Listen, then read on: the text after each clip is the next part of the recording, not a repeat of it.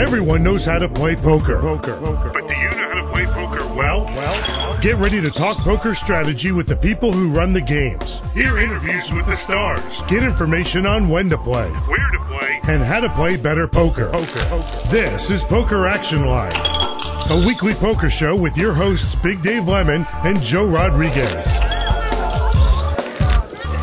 Welcome to Poker Action Line, and this is part one of our best of shows to finish out 2018.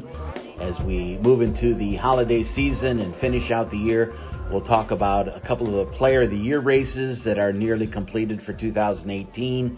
We'll also carry some interviews from some of our best shows this year, and we'll talk with Kristen Bicknell, who was the 2017 Player of the Year, and most likely will be named that same award here in 2018 with just a month to go. Also, we'll talk with Matt Savage. It's always a great show when Matt joins us and talks a little bit about the state of poker in the United States and around the world.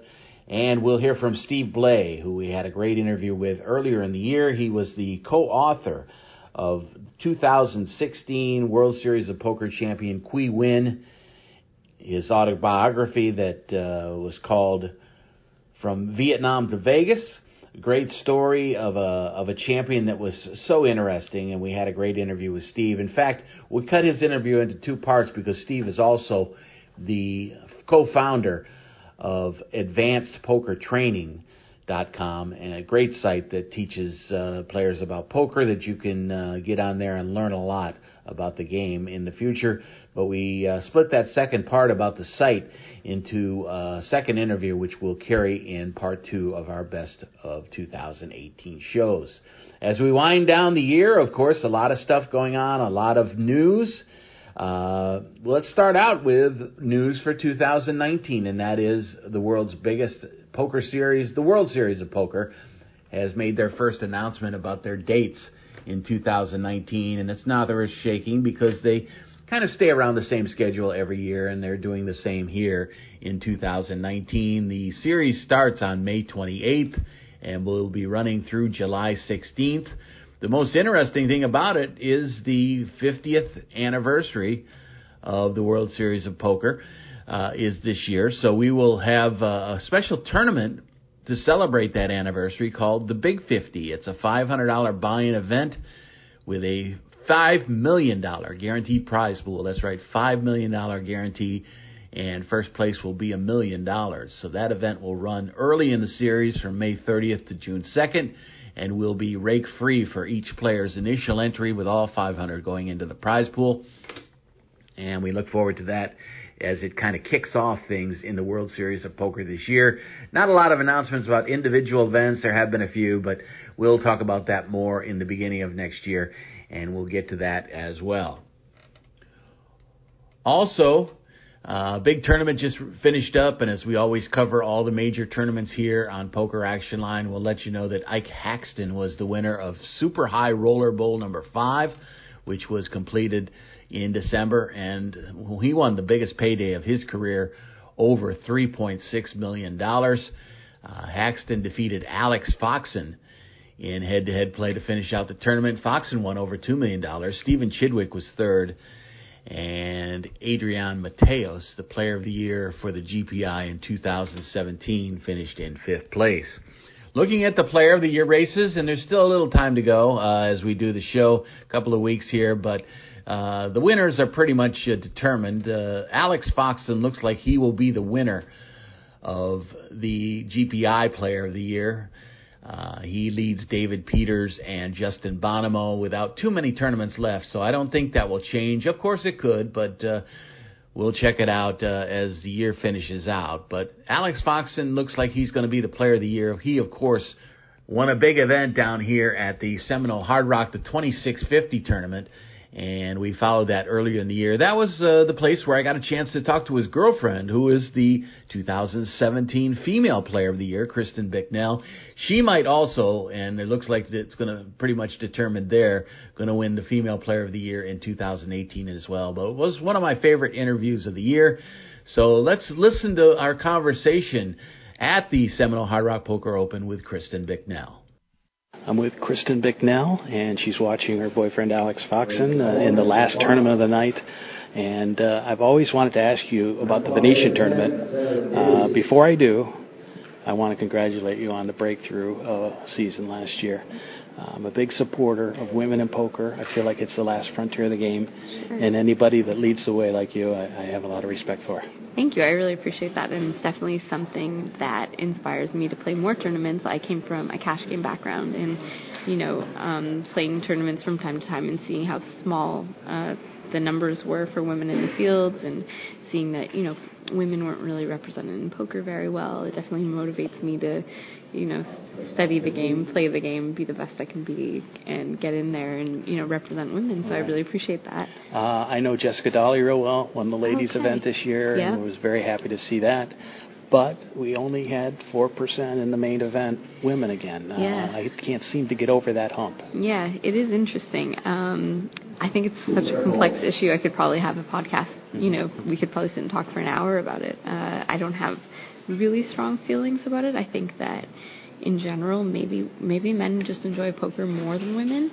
However, what I find is the important factor for me is that if there is a female who wants to play poker, I want to make sure she feels comfortable and she feels welcome. It shouldn't be a man's sport. And the treatment of women has not been great in the past. But I think we're making some strides there, not just because of the Me Too movement or anything like that, but because some men are always going to be jerks. Yeah. But it seems to be getting better. And I think, you probably try to convince people that there's a place for women at the table. Absolutely. And, I feel that I'm treated pretty well from the poker community as a whole. And I think, it's nice to see. And I think that as I've had females say to me, watching me sit and compete with whoever at a high level, that it inspires them. And I think that it makes it seem like a more viable option for them to also play.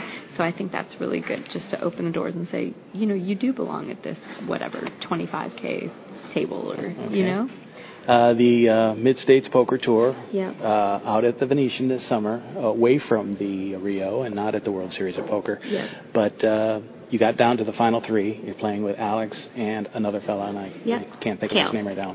Okay. Yep. And Cale Burns, right? Yes. Okay.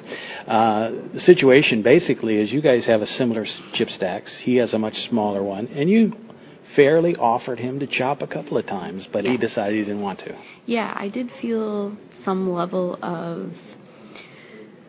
I want to preface it with saying that I looked at Cale as a friend, and me and Alex and Cale were all very friendly, and I was pretty happy to get three-handed with both of them. I felt that we were probably, I think we're all pretty good players. I just thought, let's flatten the payouts and play for the trophy and kind of take some of the pressure off, because it was starting to feel a little tense. And I had never been in that situation before, competing with my boyfriend three-handed. Me and Alex had made a final table before, and we've played together before. He's busted me out of numerous tournaments.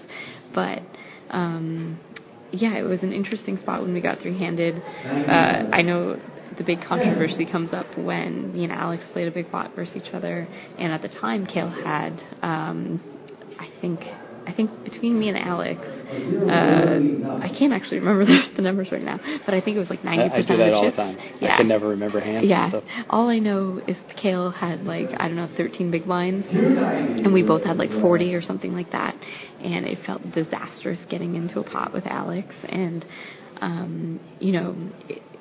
it was a stressful hand to be in for so many reasons. Eventually, you chopped the tournament, the two of you, after he was eliminated.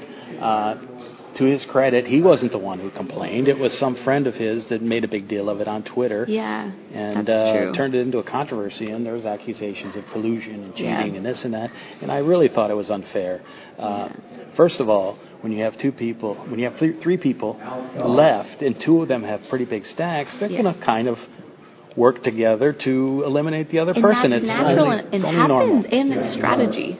That's just normal poker, and it happens at every single final table. Right. So it did feel a little bit like everyone was, putting us under a microscope that wasn't really fair. Going into the event, when you see it's kind of heading down that way, Yeah. are you like terrified? Like, I don't want to be in this position, really, No, but I want to win. Yeah. No, I'm excited. I think that definitely when we enter an event, we're like, let's get heads up. That, you know, it's kind of the best case outcome. It's really fun going through the experience with him. You know, as you go into like a day 2, a day 3, and you can talk poker hands, and you know you're playing with the same players, and it's a fun experience. It's unfortunately now I feel like a little bit nervous for the future when it happens. That you know that I'll be a little bit nervous to make sure that I'm trying to play as fairly as possible, even though I've always done that, and you know so is he. But yeah, no, it was just fun. I see you here playing in the high rollers and things like that. You just jump right in there, and you're not intimidated at all, which is the way it should be. Yeah. But again, going back to some women in poker, they just they don't want to put themselves in that position. Yeah, it's too bad. I mean, it motivates me when people underestimate me.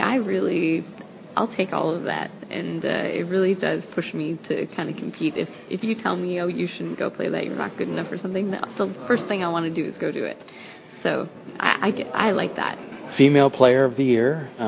So what's ahead of you now? I mean, Person of the Year, Poker Person of the Year. It's a busy year coming up. I feel like my schedule is packed until the World Series next year.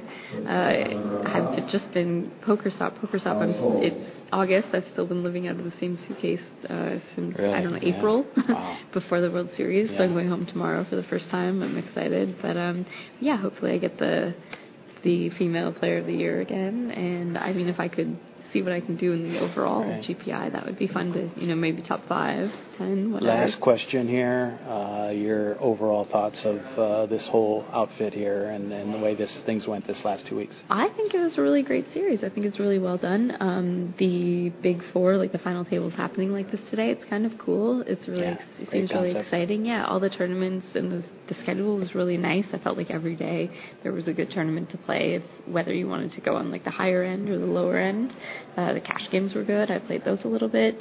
It's a nice, comfortable venue. Yeah, I could have no complaints. It was a really well-done series, and I know Tony does a great job with this.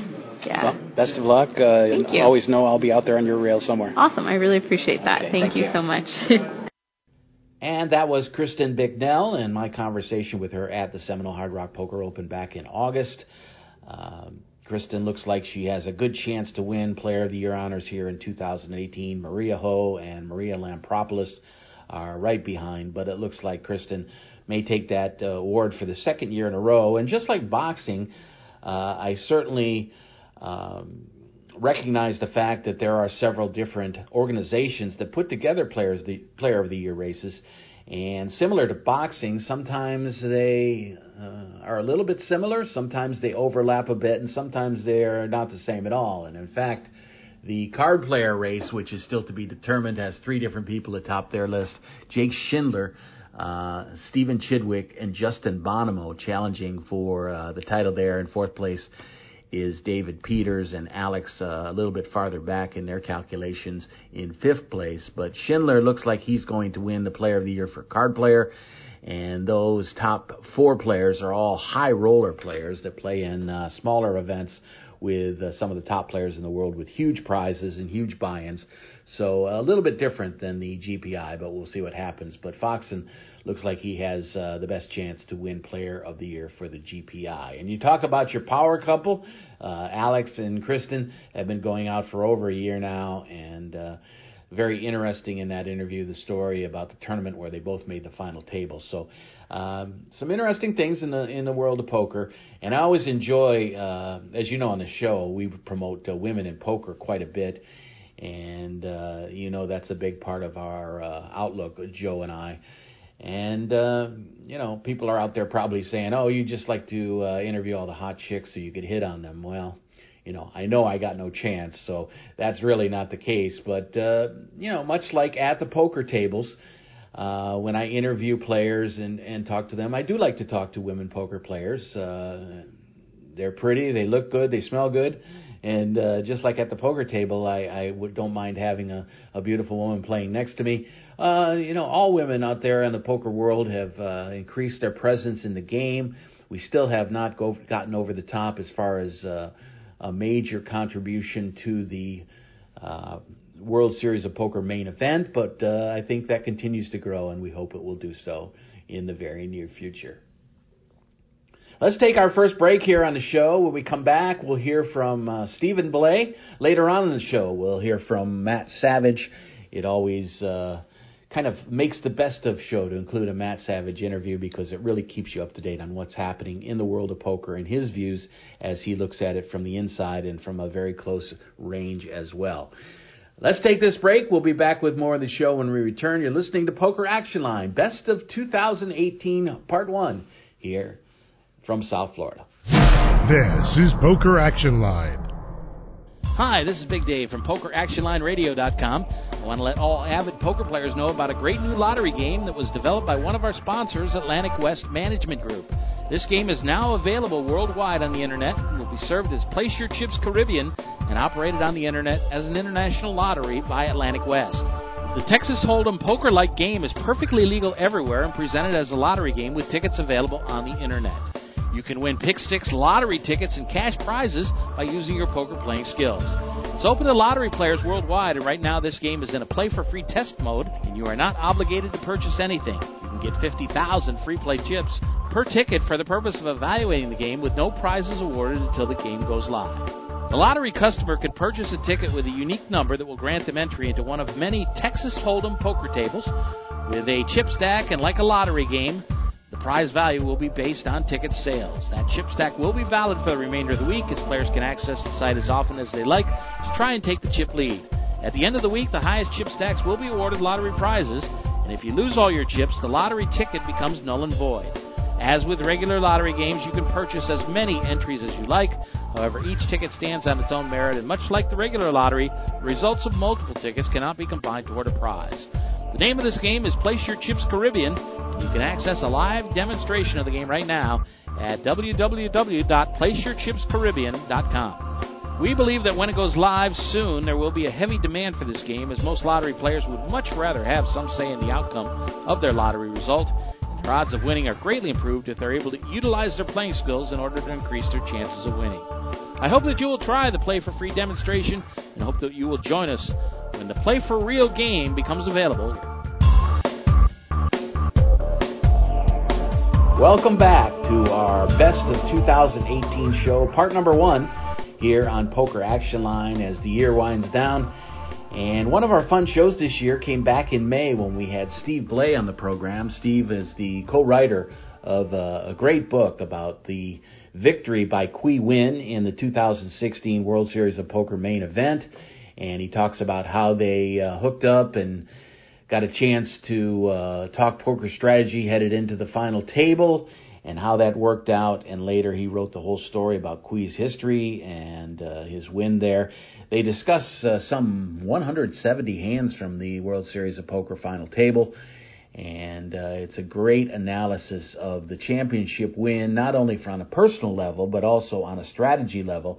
So we urge you to pick that up. It's called From Vietnam to Vegas, and is the story of Qui Win's win in the 2016 World Series of Poker. So this was our conversation. We actually have a second part to this interview, which we'll use in next week's show, and that regards Steve's role as co-founder of AdvancedPokerTraining.com and some of the strategy things they help players with. You can sign up for that site and learn a great deal about the game, improve your game in a very quick period of time. May not make you a world champion, but certainly will help you improve your game and get better as well. But we'll save that for next week. Here was our conversation as we sat down and talked about Qui Win earlier this year. Steve lives in Gainesville, and he is the co-writer of this book that I mentioned, Qui Win's autobiography of winning the 2016 World Series of Poker. Steve, thanks for taking the time to join me tonight. A lot of fun things to talk about, including your great site, which I've been looking at the last couple of days. Great, yeah. I'm happy to be here, Dave, and looking forward to it. Should be a lot of fun. I noticed that You went several years without any real poker results, and so I'm wondering if you quit playing there for a while before you got back into it when you got started teaching, or what is your poker playing history over the years? Yeah, you're right that I've been playing a lot less than I used to. I used to be an online player, a semi-professional online player back before Black Friday. But as far as live poker playing, I've been in the tank working on this advanced poker training site for the last 10 years or so that I play enough live poker to keep my skills sharp is the way I look at it. I try to, living in Florida here, there's a lot of options, especially up in Gainesville. I can head over to Jacksonville or Daytona Beach or Tampa. So I try to get out at least once a month and, and play cash games for a weekend, something like that, just to make sure I stay sharp. But you're right. I certainly don't play anywhere close to full time anymore just because I'm so busy, running advanced poker training, and I do a lot of, private coaching on the side as well. It's a good thing. The way I found Steve, basically, besides being contacted by the book and they were setting up some interviews and that sort of thing, I put things off, and then I picked up a copy of Card Player that I had sitting on the table, and Steve was on the cover with his brother Alan, and a complete discussion of how the coaching went with Cui back in the World Series days, and how they've been brought this site along, and it's a really interesting story on how you got hooked up with Cui himself. Tell us a little about that. Yeah, so it is a really interesting story. That all started because I was contacted by PokerNews.com before the November 9. Of course, the November 9 is gone now, but most players remember that back in 2016, the final 9 players in the World Series of Poker main event had to take about 3 or 4 months off, and they came back at the end of October, beginning of November, to play off for all the money, and they were called the November 9. So before the November 9... Except for one year, they were the October 9 or something. That's right, yeah, and even in 2016, it started on October 30th, right. So the final day was November, so yeah, but still called them the November 9. Yeah, exactly. So prior to that, Poker News contacted me and said, we'd done some work with Poker News in the past, a little bit of advertising with them and writing some articles for them and that kind of thing. And one of the writers at Poker News asked me, do you think you could use your site to do a simulation of the November 9? Create bots, create virtual, robotic poker players that could simulate the personality styles of all 9 players at the final table, and then play them off against each other. So it sounded like an interesting challenge to me, so I looked up all the information I could find on all the 9 players that were remaining, any articles about them, any hand histories we could find online, and I built virtual representations of all of them, and I played out the final table of the main event hundreds, thousands of times, and we published the results on PokerNews.com, and what we found is that this QuiWin bot I had made was winning much more often than he really should have, and based on his chip stack. He was second in chips behind Cliff Josephy, but he was winning a whole lot more than Cliff Josephy was, and so, we came up with some theories about why that might be, and maybe some of the other Cui's aggressive style, which we knew he was a very aggressive player. Maybe the other guys didn't match up well against that kind of style. But we published those results on PokerNews.com, and one thing led to another, and I was contacted by Cui and his family, and, they had read the article. And they, basically said, "Okay, Mr. Smarty Pants, do you think he can win this thing? Well, we're going to fly your butt out here to Vegas and show him how to win it."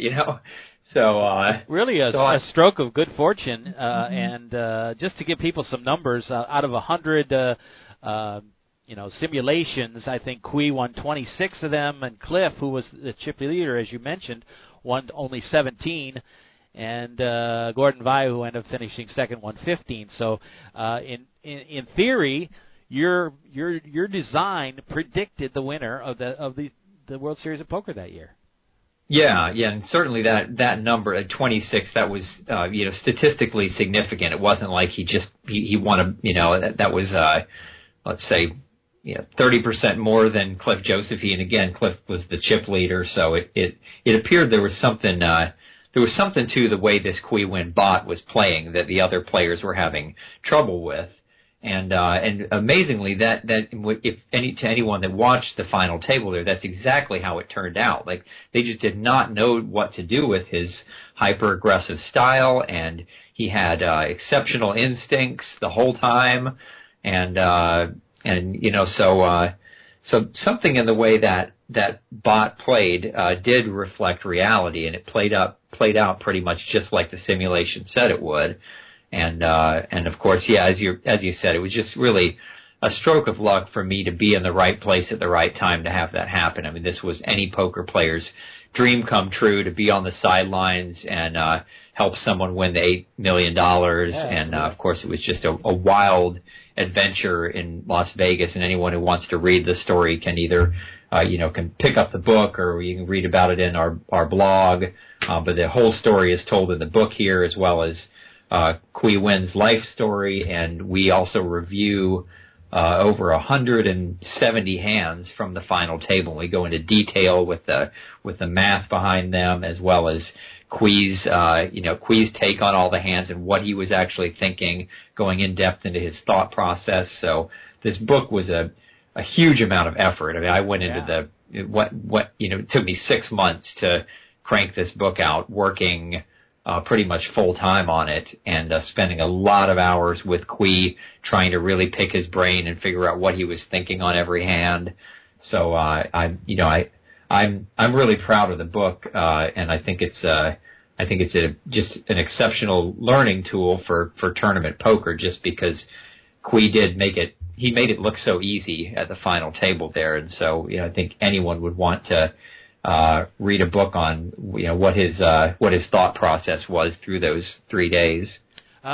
Before we get into the relationship between you and his team there, just a quick point about the bots. When the average person hears poker bot, they kind of have a negative connotation, because those people have used bots in the past to cheat online. It's also a highfalutin competitions that they had through I forget the college up there in the Northeast that developed the two contests that they had against Doug Polk and some of those guys. But it was either a highfalutin, not understandable competition, or it was cheating. So this was a completely different thing when you put together these simulations representing these players. Yeah, and you're right. That term, people don't react well when you say bots. So I try to say virtual opponents whenever I can, because of course my website, advancedpokertraining.com, that's the core product we offer, is this ability you can play against these bots, and you can and as you play against them, they learn your style and try to beat you, and they give you advice as you play against them as well. So they're not bots in the sense of bots that try to play for real money and cheat. They're bots that try to help you train and make you a better poker player. When he asked you to coach him, did that absolutely floor you? Were you completely shocked by that?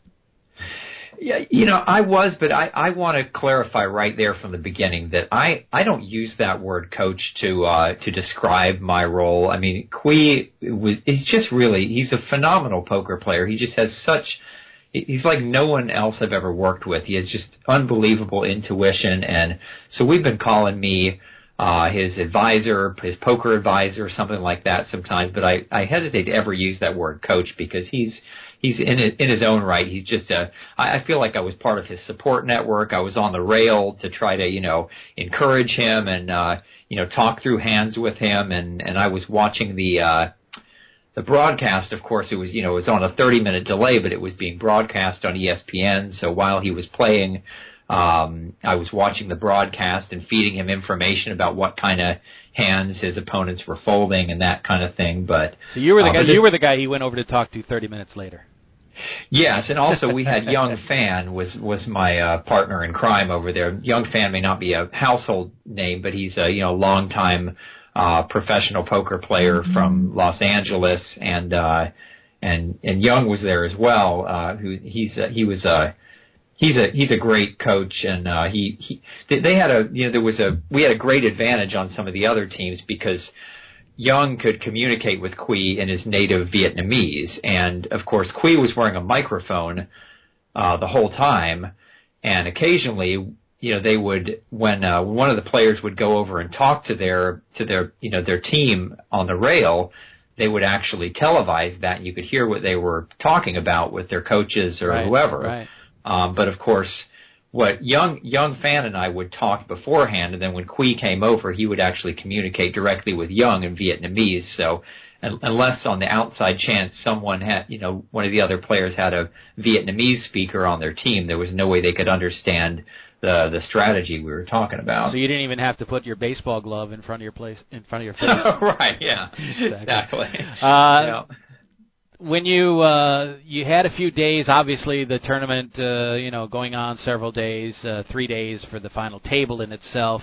You were back. Were you back helping him out at all during the summer before he got to the final table, or it just basically started during that off period? Yeah, I came out less than a week before the final table started, so that's all the time we had together. Now, what about your relationship with his family and his team there? They called it Team Tommy Gun, basically. Without getting into too much sordid details about drinking and sexual exploits, you guys had a good time, I assume, celebrating the win. Yeah, we did. The party was kind of tame afterwards. I mean, when they finally won the thing, it was 4 a.m. And they had a huge party planned for him up in the presidential suite on the top floor of the Rio there. But the party was definitely kind of subdued because we were all just so tired. Oh yeah, I can imagine. This was just draining. I mean, if you would have watched the actual broadcast when he finally won, on the very last hand when he finally won, I had intended to jump over the rail and go tackle him or something like that. I don't even know exactly what I was planning, but I physically could not get over the rail. I'd been standing there in the same place for 10 hours that someone else got across, and then they had to grab me and drag me over the rail. And this was caught on national TV. In fact, back here in Florida, so it was 4 a.m. in Vegas, it was 7 a.m. in Florida, and my wife and kids were already up. The kids were getting ready for school, and they were watching this on TV, and they got to see me getting dragged across the rail, That's funny. This was a huge breakthrough in your career then. When you look back, and you had started this poker training site like in 2008, so this is, it's not an overnight success for something like this to happen to you 8 years later. But what has it done for the site itself? It's put us. We are the world's largest poker training site, and we just continued to grow and grow. I mean, we've really been growing every year, but. Ever since we first started the site, but obviously the last year and a half since Quy won the World Championship, the growth has really been exponential. So that's great. It just I think what we have is an amazing product. There's really nothing else like it, but it was just the matter of getting it to there were a lot of people that still didn't know about us.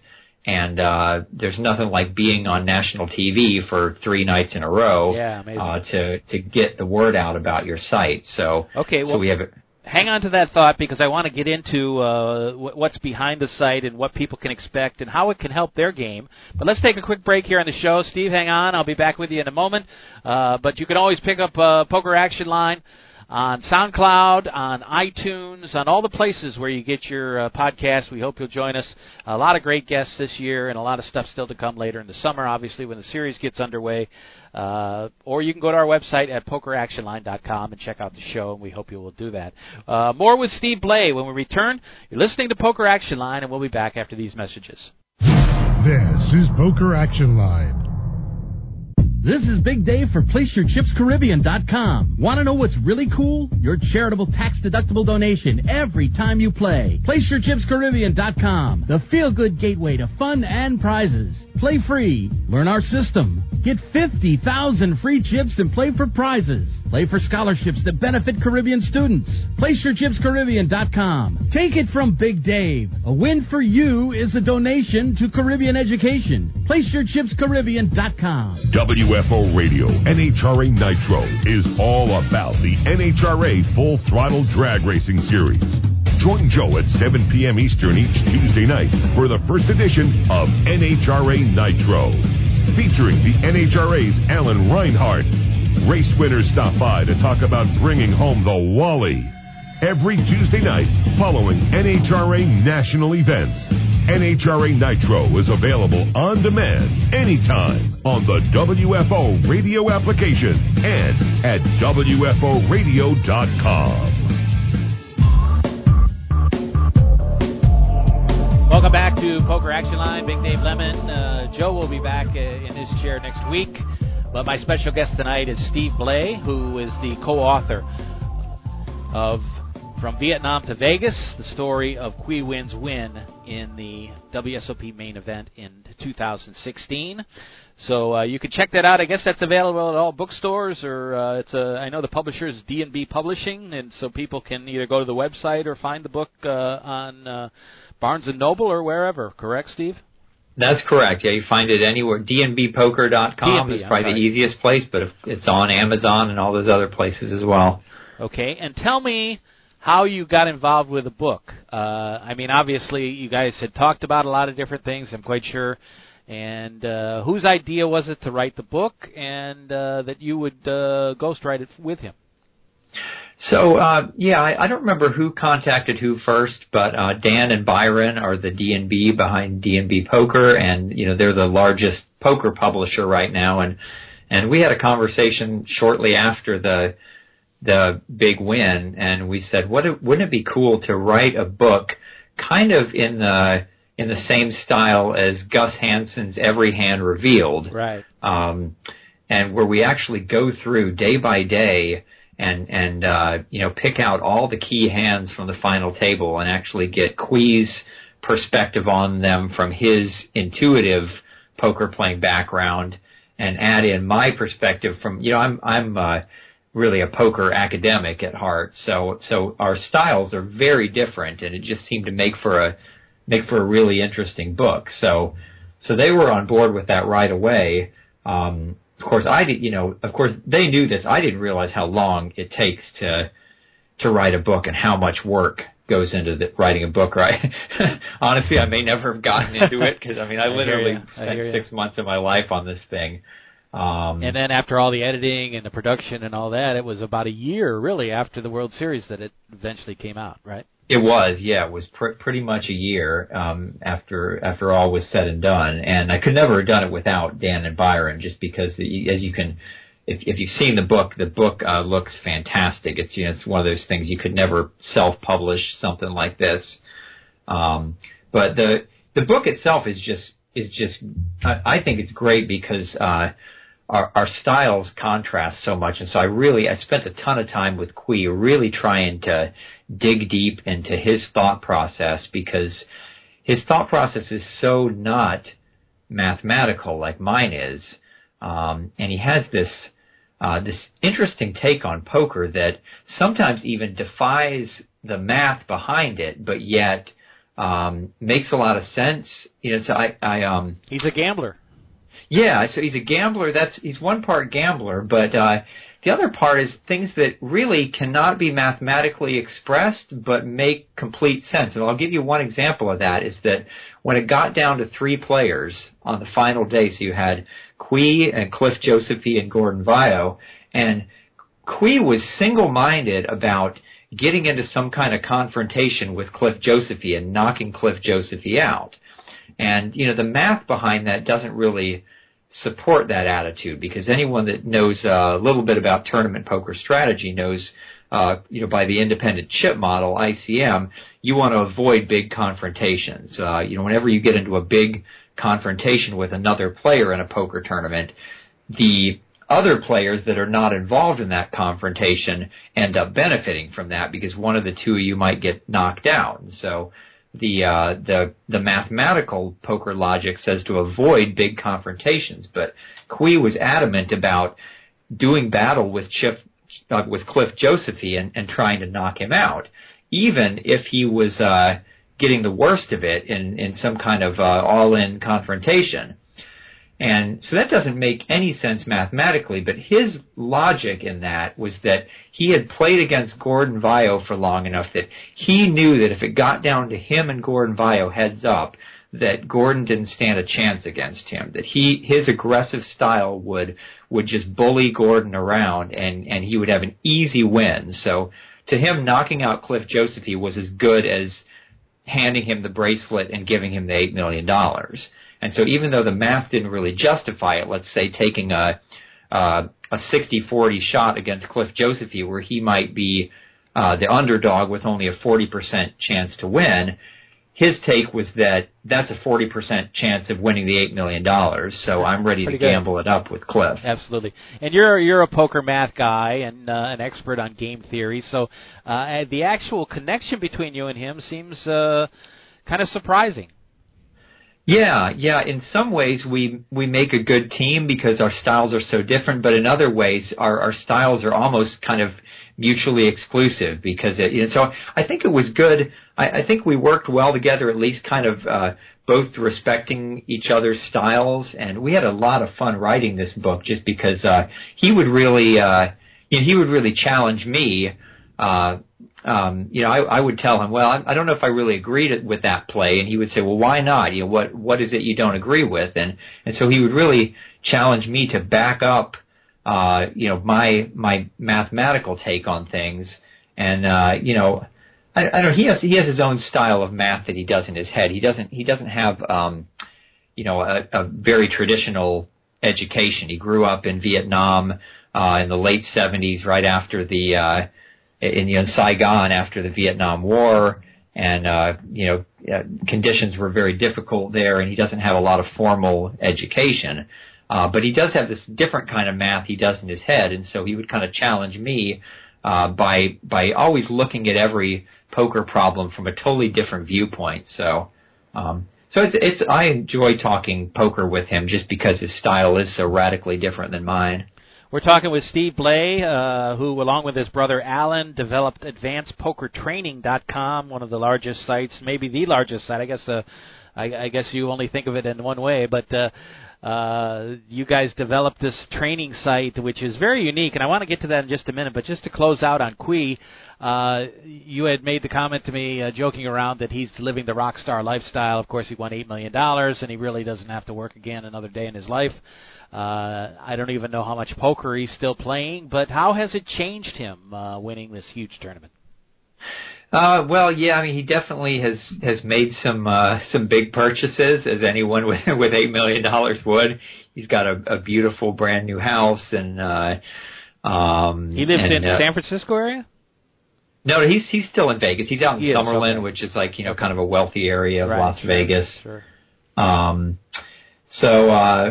So yeah, but as a person, he's still I find him to be a very down to earth guy. I mean, the rock star lifestyle notwithstanding, we have some really fun conversations, and he has a son his son is 6 now, maybe going on 7, and he's very devoted to his son, and they spend a lot of time together, and so he's started to kind of maybe he's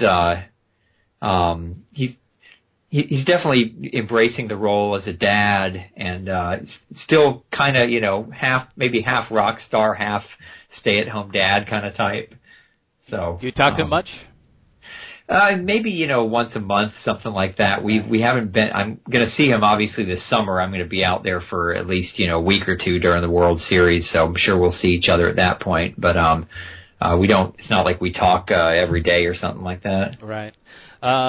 Well, it's a great story, and it's like catching lightning in a bottle in some ways, just as it is to win the main event.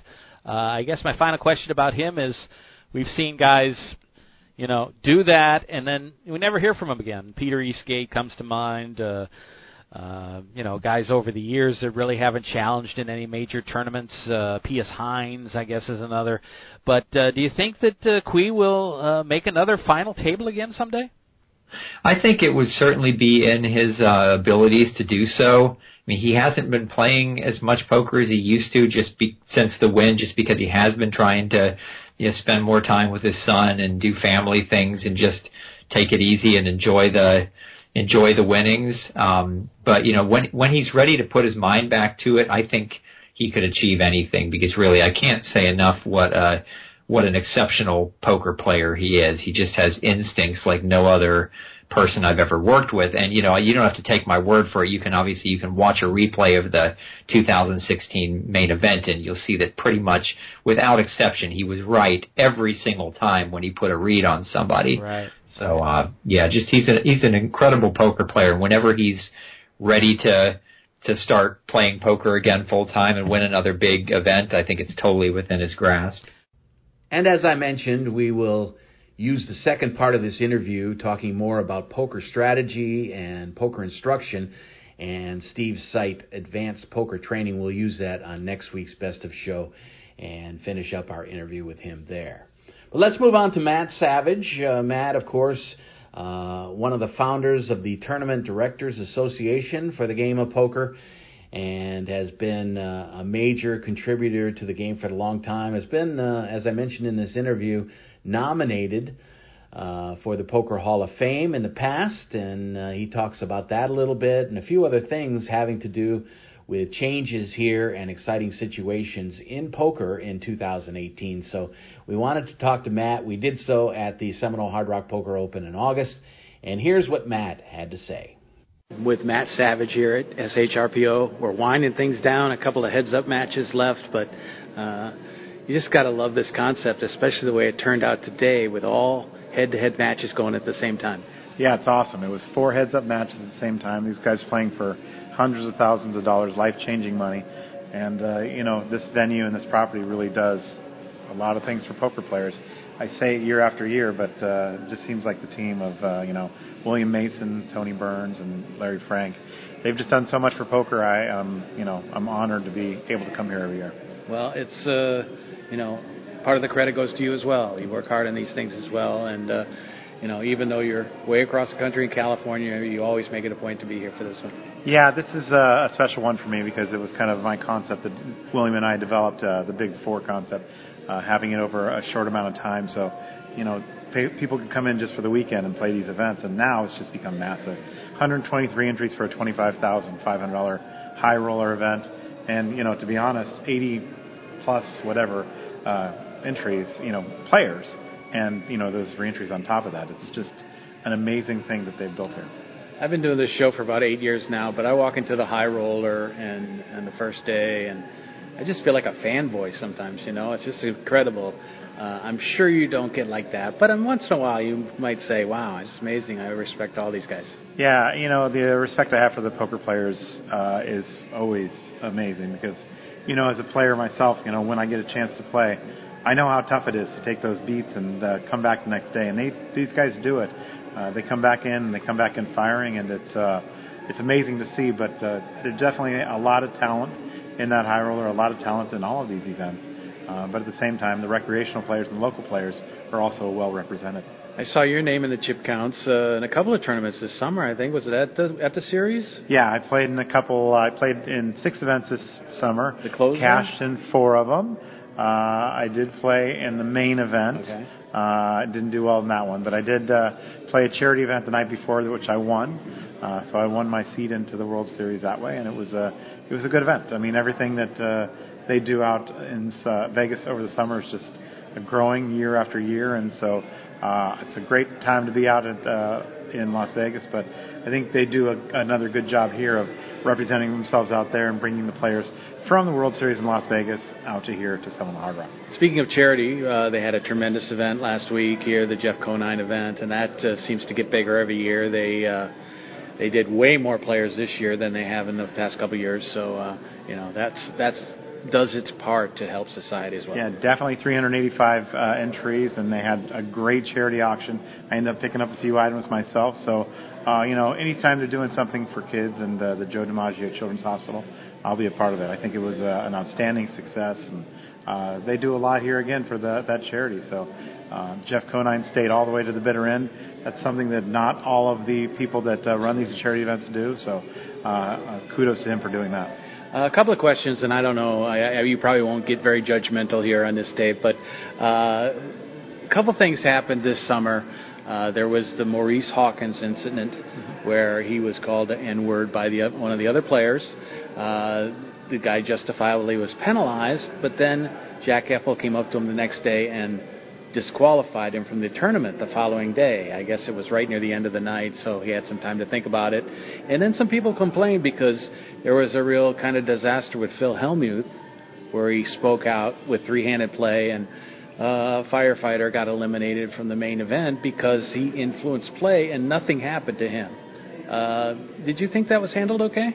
Well, I think that the situation where he said that because he's on TV, and, these type of things happen all the time, in his opinion.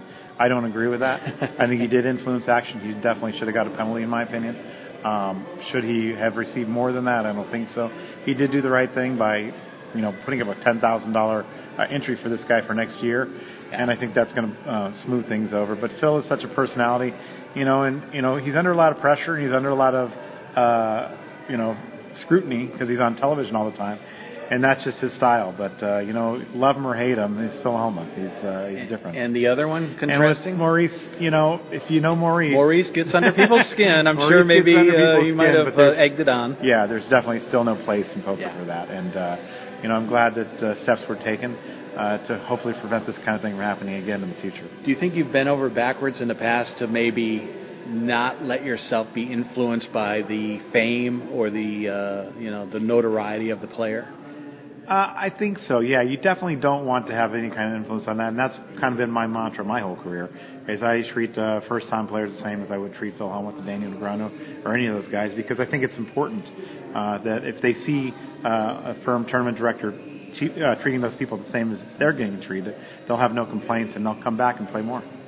One other I want to ask you, because I was just thinking, I wonder what Matt thought about this one, but and people do that with you in Twitter all the time. They ask you about what happened on this one, what happened on that. It's in the big one for one drop when Rick Solomon exposed an ace in the hand. When I went back and watched it, I thought for sure he did that on purpose. As it turned out, it didn't really matter because the double knockout by Fader got the 10 on the river, and it didn't really influence the tournament at all. But to me, and Jack Effel was standing there, saw the ace exposed. What do you do in that situation?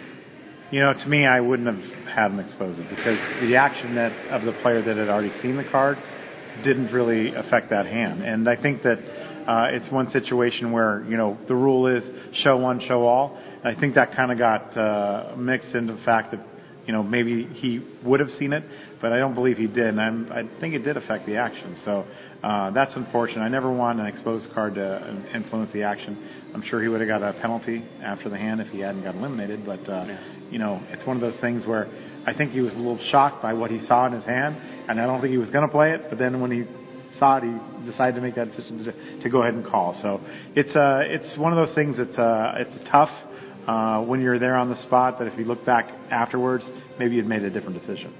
Okay, couple other things. Obviously, you want to talk about the Hall of Fame. You've been nominated the last couple of years. 4 years. The last 4 years. I Yeah. didn't realize that. Yeah. But you haven't got in yet, but everyone says it's just a matter of time. It's always an honor to be nominated, and I think we talked about that last year when we were standing out here. A big point in your life to get in? Yeah, it's a big point in my life. It would be great to get in. This was a little different this year. My father is in bad health, so I would really wanted to get in for him this year, and hoping he'll be around in the future for us to do that. So it was a bit sad for me not to get in. I know I was close again. I was told by Seth Polanski that I was real close and that I need to do a better job of lobbying the living members to get in next year. So hopefully I get nominated again. But yeah, I mean, it's a lifetime achievement, a legacy that I want to leave for my family, and it's through a lot of hard work that I hope I will get in someday. Okay, 2 more things, I promise. Bay 101, no tournament this year. Went on the California swing. Everybody was very disappointed. Where does that stand? Is it coming back? I hope it's coming back. I just had some meetings out there with Sam Quinto, their general manager, and another gentleman that handles all the finances. We got through the first 2 steps. Now we need to get to the owner who would sign off on it officially. I believe that we will come back, and I'm hoping it'll come back strong next year. Okay, and final thing, social experiment. Went well. I think a lot of people liked it. Obviously, everyone's not going to be happy with it.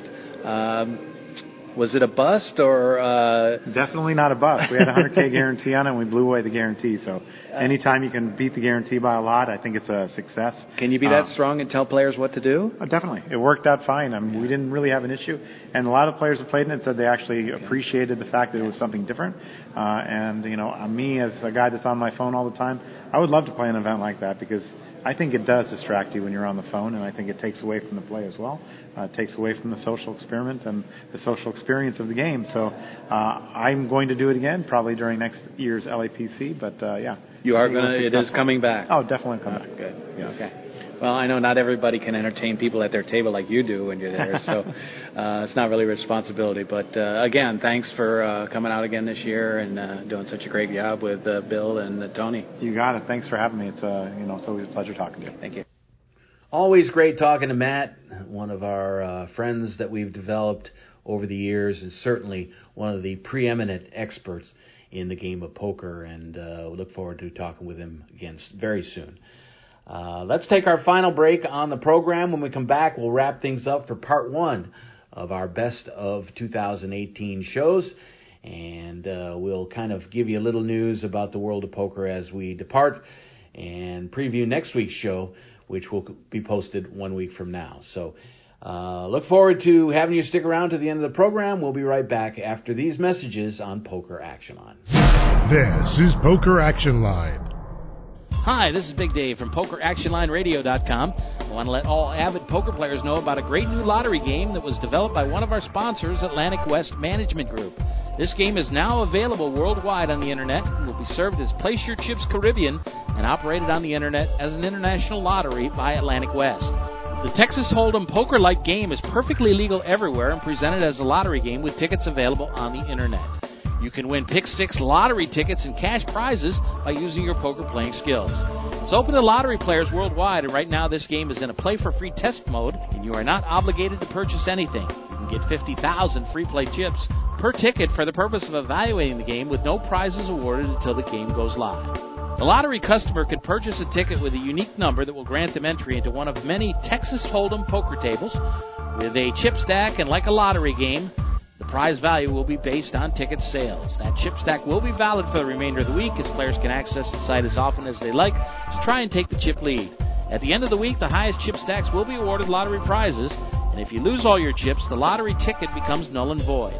As with regular lottery games, you can purchase as many entries as you like.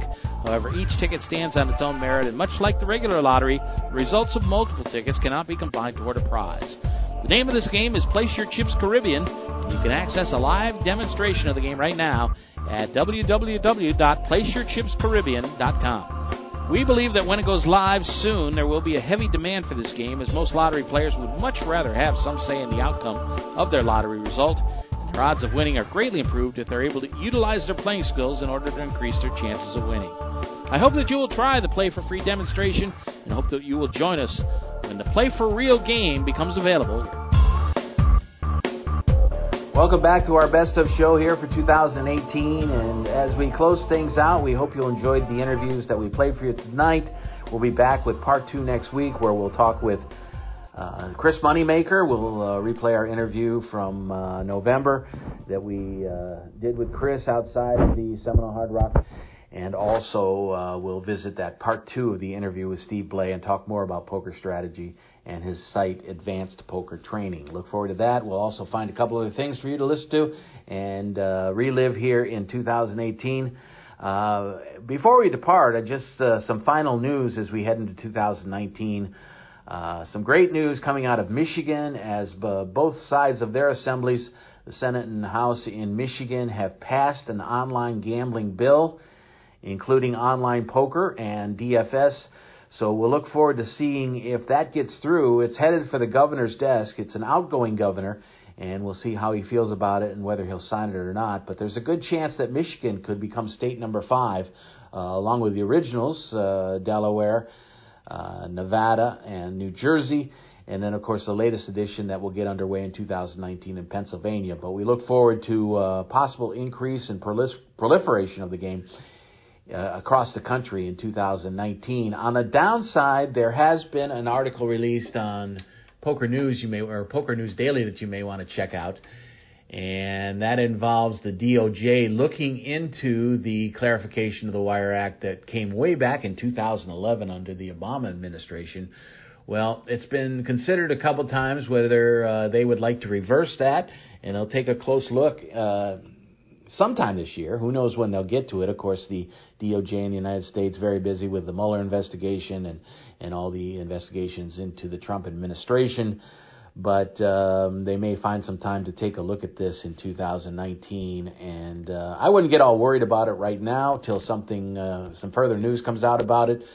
They did try to reverse it back in 2014 in the legislature. That went nowhere. And, of course, when 2017 rolled around and the Trump administration took office in the White House, Jeff Sessions, the Attorney General, was going through his confirmation hearings. Remember him? Sessions talked about the fact that he would look into it during his administration, and there was plenty of call from some of his backers, including Sheldon Adelson, that they would actually try to reverse that and take away online poker in the United States. But they're finally getting around to it sometime this year. Who knows? Looks like we may have a new Attorney General in just a couple of months, Bill Barr. Who knows what this other guy is going to do with the Mueller investigation. But certainly a lot of things to happen in 2019, and I don't think this is on the front burner at all. So we'll see what happens. But they will apparently take a look at the legislation, the clarification of the Wire Act that came back in 2011. So we'll see what happens. The 5th District Court of Appeals ruled in 2002 that the Wire Act only applied to sports betting. So that was the original court decision that kind of opened the way, and then the interpretation that it only applied to sports betting under the Obama administration opened the way for online poker. And we've enjoyed it in the time that we've had it, and hope to keep it for many years to come and add on more states as we move into 2019, but we'll see what happens. That's going to kind of bring an end to our show. I do want to let you know that next week on part 2 of the Best of 2018 on Poker Action Line, we will listen to the interview we did with Chris Moneymaker in November. Really a premier ambassador for the game, Chris Moneymaker, and if you missed that, I hope you'll stick around to hear that again. Also, we'll visit part 2 of our show with Steve Blay and talk a little more about poker strategy and his site, Advanced Poker Training, and how you can help improve your game as you move into 2019 as well. But that's going to do it for the show. We'll find a couple other things to keep you entertained here, and look forward to our regular spot back in the studio in 2019, the first week of January. Of course, we want to thank our producer, Gio Ochoa, who does a great job, put this show together and all the shows throughout the year, and also Joe Costello, who uses his home as a studio that allows us to put together the show in Pembroke Pines, and we certainly appreciate everything that they've done for us. And doing these best of shows kind of gives both of those guys and also Joe Rodriguez, my co-host, a chance to enjoy the holiday season with their families. We do want to wish everyone out there, and I'm sure Joe does as well, a very happy holiday season, whether you celebrate Christmas or Hanukkah or Kwanzaa or whatever you do during the holidays. We hope that you have a great time and, of course, a very happy new year as we head into 2019. Thanks for being with us on the show. We look forward to being with you throughout 2019, bringing a lot of great guests and a lot of good poker conversation. Poker Action Line. Tell your friends about it here during the holiday season. Pick us up on SoundCloud or on the Hold'em Radio Network or on iTunes, or go to our website, pokeractionline.com. There's plenty of places where you get your podcast where you'll find us as well. And we hope you make us a regular part of your week in 2019 here on Poker Action Line. Thanks for being with us. I'm Big Dave Lemon saying so long until next week. The views and opinions of the hosts, guests, or callers are not necessarily those of the station, its owners, advertisers, or agencies.